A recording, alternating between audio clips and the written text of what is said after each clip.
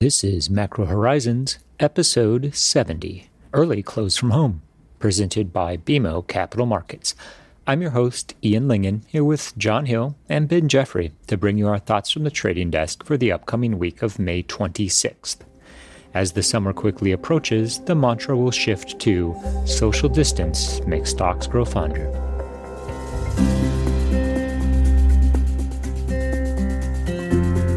The views expressed here are those of the participants and not those of BMO Capital Markets, its affiliates, or subsidiaries.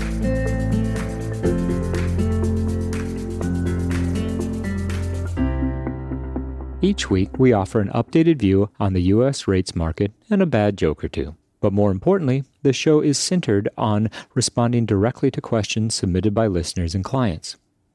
We also end each show with our musings on the week ahead.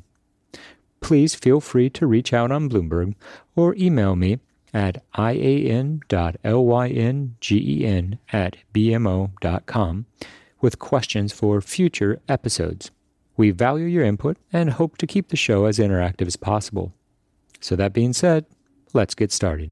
In the week just past, the Treasury market saw the reintroduction of the 20-year note at $20 billion issued on May 20th, 2020. It tailed 0.2 basis points. Relatively strong demand overall, and further evidence that it's less about the amount of supply in the Treasury market and more about the overarching macro factors that will set the outright level of rates. In that context, we continue to anticipate that the trading range in 10-year yields will persist for the time being.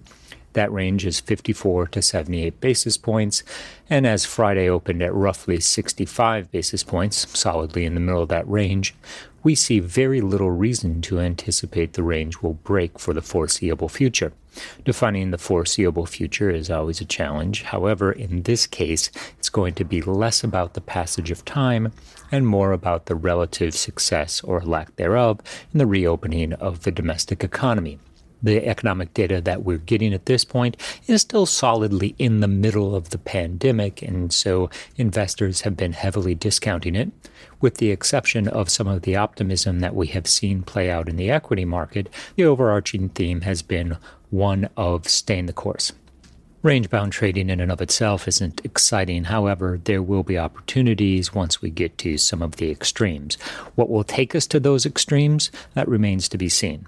A breakout in equities would do it, although the 3,000 level in the S&P 500 clearly remains elusive. The upcoming supply into month-end seems unlikely to be the catalyst. One of the biggest takeaways from the week just past was the fact that the economic data in April appears to be marking the near-term low, at least in terms of the soft data. So, for example, the Philly Fed print marked a bounce in May after April's dismal showing. Another key takeaway was the re-escalation of the trading war between the U.S. and China. China's decision to impose greater constraints on Hong Kong is being interpreted as further saber-rattling and does nothing to lessen the tensions between Washington and Beijing. This sentiment has weighed on risk assets, at least during the overnight session. And while we don't have a strong read on the next developments in the ongoing trade saga, one thing's safe to say. It's clearly part of Trump's re-election bid, and as a cornerstone of the campaign for November, we expect trade tensions to be with us for a very long time. The Fed minutes offered a little bit of insight in regards to the potential for a yield curve cap. While previously the discourse had been focused primarily on Brainard's comments, what we saw was during the last FOMC meeting that there were several participants on the committee who found merit in the idea of choosing a level for front-end rates and defending it.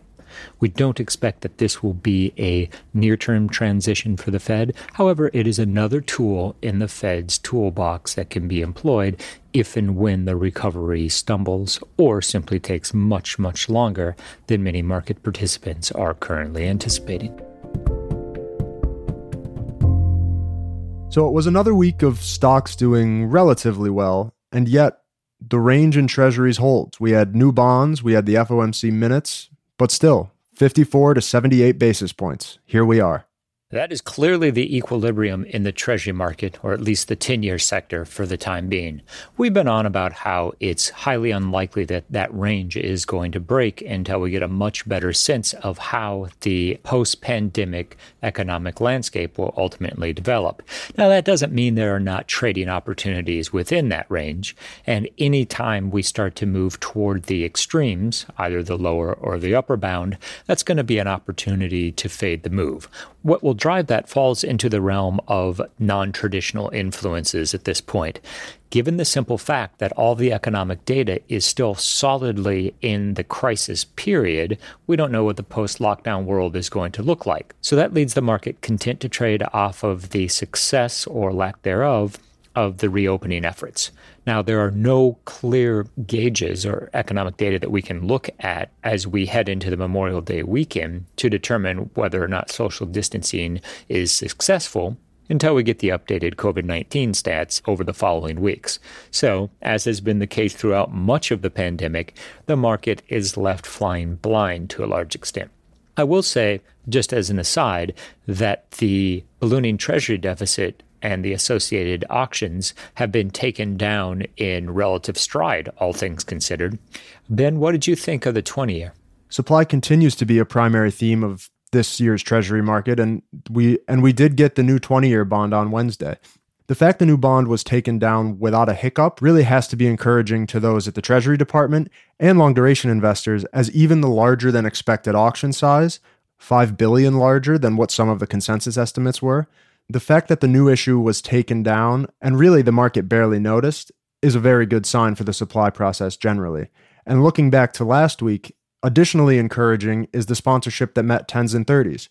Sure, we got a couple basis points of a concession on the curve going into 10s and 20s, less so for 30s, but nonetheless, the fact that demand remains so strong, even at such low yield levels, continues to point to the fact that supply is not at immediate risk of breaking the Treasury market. Ben, going into the 20-year issuance, one of the risks of offering supply at that point is that it would cannibalize demand away from 10s or away from 30s.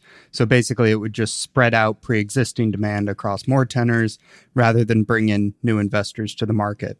Was there any evidence of that dynamic at play, or did Treasury kind of find a sweet spot where they were able to attract more demand than they otherwise had in the past? Well, looking at the 30-year result, one could make the argument that there was a slight downtick in demand there, but the fact that the breakdown of the auction bidding statistics more or less lined up with 10s and 30s reinforces the idea that there can be buyers of 20s, not necessarily at a huge expense to 30s or 10s. And part of this has to do with the classic bond contract and the fact that down the line, the new 20 will be a great candidate to be delivered into that future. The caveat that I might add on this front is that everybody loves a new bond. And so coming out of the gate with strong demand for duration in an environment like this isn't really shocking. I would have been surprised if we had a tail north of 2.5 or 3 basis points. That would have been a very strong indication of saturation further out the curve. So this implies to me, at least, that the bigger test for 20s isn't necessarily going to be the first auction, but it will be how the sector is performing in the latter part of 2020, when we will have more bond supply coming online, as well as, hopefully, a transition into the recovery stage for the real economy with budding inflationary pressures that are sure to follow. Ian, to circle back to something that you kind of alluded to earlier, now that we're approaching Memorial Day, some of the seasonal or summer factors might come to mind. I guess my question is, how are you thinking about that, given 2020 is obviously such a unique year in financial market history? Well, one of the classic technical drivers in the Treasury market has been the seasonal factors, which tend to be incrementally bearish at the beginning of the year. And then the Treasury market has historically rallied from May until September, with September 15th marking the lows in a typical year. Now, the pandemic has thrown every playbook out the window, and we're less compelled to look to the traditional seasonal patterns for guidance in the current environment.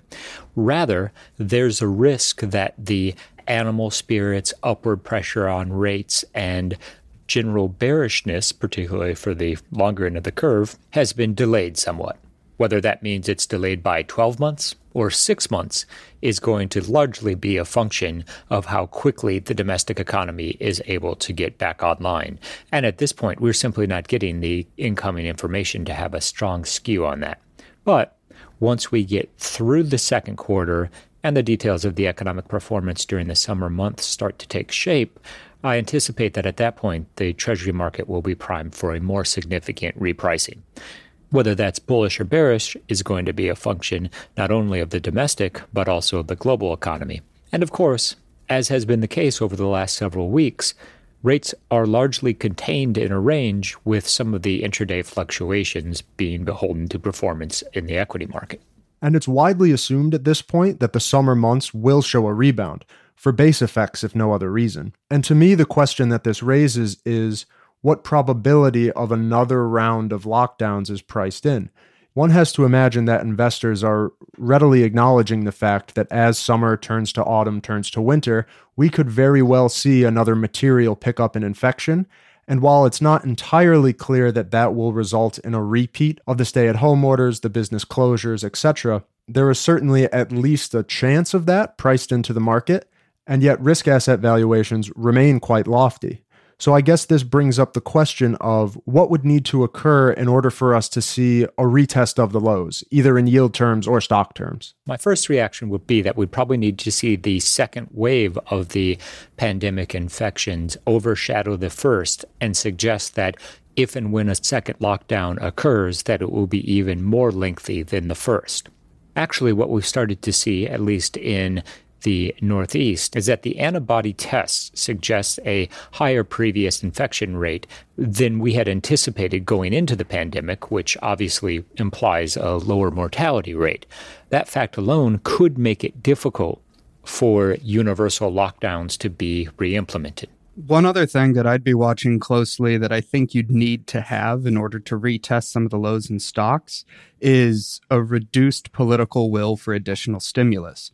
One of the reasons why financial markets have continued to function, why risk assets have been supportive, have been the extremely aggressive actions from both the Fed and Congress. Now, if we go into a second wave, if things start to slow or become more ominous, the Fed's already at zero. The Fed's already launched a QE program and launched a crisis program. It's hard to see them rolling out something of equivalent scale in response to further slowing. That puts the onus on the fiscal side, but we're already starting to hear chatter of concerns around debt levels. For example, McConnell is said to have told Trump that the next stimulus has to come in under $1 trillion. So if we find ourselves in a second wave, in a period of slowing, and don't have the same type of aggressive official sector support, I think that lays the groundwork for additional downside. Powell's Fed has made it very clear that they're willing to act and act aggressively. But John, to your point, there's only so much that they can do beyond limitless QE, which is currently in place. Sure, they could increase the sizes of some of the operations, they could expand further into new asset classes, or one of the things that we've heard a lot of chatter about recently are yield curve caps. That got some play in the FOMC minutes. John, what was your takeaway from that? The idea of yield curve caps isn't necessarily new. Governor Brainerd, in particular, has been pushing this for several months now as a possible forward guidance augment, basically.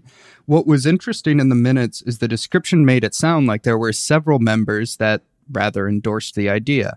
Clarida actually said so publicly this week. And really all yield caps would be in practice is the committee saying we're going to keep rates at zero for quite some time. Therefore, say out to call it 5 years, if Treasury yields are above some level, we'll just basically buy an unlimited quantity until they're back below that level. So say they pick that level to be 25 basis points. In essence, it's just the committee coming out and saying, we'll buy all the treasuries out to 5 years until yields are under 25 basis points. Now, at this point, 5-year yields are already at 35 bips. So sure, maybe this will help the belly outperform on the curve, but we've already seen the market largely price this in. This is more of a augment of current forward guidance than anything truly revolutionary. And then the other final nuance I'd point out is if they're able to communicate yield curve control well, they don't actually really have to buy anything extra because the market will know there's a price insensitive amount of demand above whatever that yield cap is, and it'll immediately price to the cap or below. So as long as the Fed has a credible commitment of demand at that point, the market will incorporate it and you'll see lower rates for longer, which really is what the committee's trying to achieve. And looking forward to next week and the theme that will continue, which is gauging the speed of the recovery and the pace of the reopening, we do get the Conference Board Consumer Confidence Index. And on some of the soft data, think surveys, sentiment, more generally, it will be especially topical to see whether the bottom in the data that appears to be coalescing around April is also reflected in the sentiment measures. Now, we've seen a pickup in a variety of manufacturing gauges from regional feds. So if in fact the sentiment in households around the country is beginning to inflect higher, that maybe the worst is behind us and people will begin getting back to work. If in fact we do start to see that move higher in sentiment, and April has proved to be the depths of the crisis, that's a very encouraging sign for the economy. And Powell emphasized this week the importance of confidence, the importance of the mindset of the individual to actually venture outside, begin spending again, and ultimately reignite consumption, which will pull the economy out of this recession. Ben, I think that's absolutely right. What I'm going to be watching very closely is the labor market here, because when I think of consumer confidence, the fact that asset prices have bounced, aka 401k balances are a bit higher, that's good for confidence. The fact that we're seeing improvement on a lot of the pandemic metrics, that's good for confidence. But at least as of the most recent initial jobless claims, we're still seeing multiple million people file for claims every single week. Now, that in all likelihood will prove rather temporary. We're going to see a huge amount of hiring as soon as things start to open up. The sustainability of that confidence, though, is really going to be a function of how many people are able to get rehired, how many people are able to get back to work quickly. Because if there are a lot of frictions there and you're starting to see households not able to re-enter the labor market immediately, to me right now, that's kind of the biggest threat to confidence, but is also a very, very difficult thing to forecast. That has been a unifying theme of the pandemic, is that we have a great deal of uncertainty, and that uncertainty has resulted in two trends that I really think are going to prove durable. One is a lower definable trading range for U.S. rates and upward pressure, albeit at times somewhat perplexing, on risk assets. As long as there is confidence in the largesse of the Fed and global central banks to continue to pump money into the system, I think these two realities will be with us for the foreseeable future. Foreseeable future? I want to see a 5-seeable future. I mean, John, at this point, I would take a 2-seeable future. Cabin fever. The struggle is real. In the week ahead, the Treasury market will have a variety of economic inputs to provide trading direction, the biggest being the update of consumption on Friday via the personal spending and income figures. Core inflation in the month of April is seen declining 0.7%, which is a very dramatic move. We'll also get the revisions for first quarter GDP, but with the tracking for second quarter GDP putting the numbers at -30 or below, we expect that the dimmer economic outlook going forward will overshadow the weak start to the year. Let us not forget, it will be a holiday-shortened week with Monday closed for Memorial Day. There will also be 3 auctions of note. There's the $44 billion 2-year on Tuesday, followed by $45 billion 5s, and then capped by $38 billion 7 years. All of this unfolds with the background of month-end buying demand. Our primary themes remain solidly in place. We anticipate that the range will hold in the Treasury market. The shape of the yield curve will be the only directional nuance of note, and with 2s10 solidly at 50 basis points, any bearish impulse will press that curve steeper. Same also holds for 5s 30s. The biggest unknown from the Memorial Day weekend will be the success of social distancing practices. This is important not only insofar as it will slow the spread of COVID-19, but also it will allow consumers to transition into the new normal. We've long maintained that eventually the new normal will become the normal, and between now and the point where a vaccine is readily available, the lingering impacts of the pandemic will define commerce going forward. Given that there are no obvious data sets to judge the success or lack thereof in social distancing, what investors will be watching for is how the COVID-19 stats play out in the following weeks. To a large extent, the market has conceded that once the economy reopens, there will be an uptick in COVID-19 cases. One of the big uncertainties is whether or not that spike is significant enough to translate into another lockdown. The consensus assumption at this point seems to be that it will not translate into another round of shelter-in-place orders. However, if that were to occur, that would be a significant hit to risk assets and be one thing that could conceivably lead to a rethink of the macro narrative and thereby reprice treasuries to a lower rate plateau. Otherwise, we're simply counting on the passage of time, the slow healing of the U.S. economy, and the building inflationary pressures to keep rates at some version of an equilibrium until later this year when we anticipate upward pressure, particularly on 10s, 20s, and 30s. We've reached the point in this week's episode where we'd like to offer our sincere thanks and condolences to anyone who has managed to make it this far. As the Memorial Day weekend promises to be defined by social distancing, our Midwestern upbringing hears 6 feet and wonders, why so close?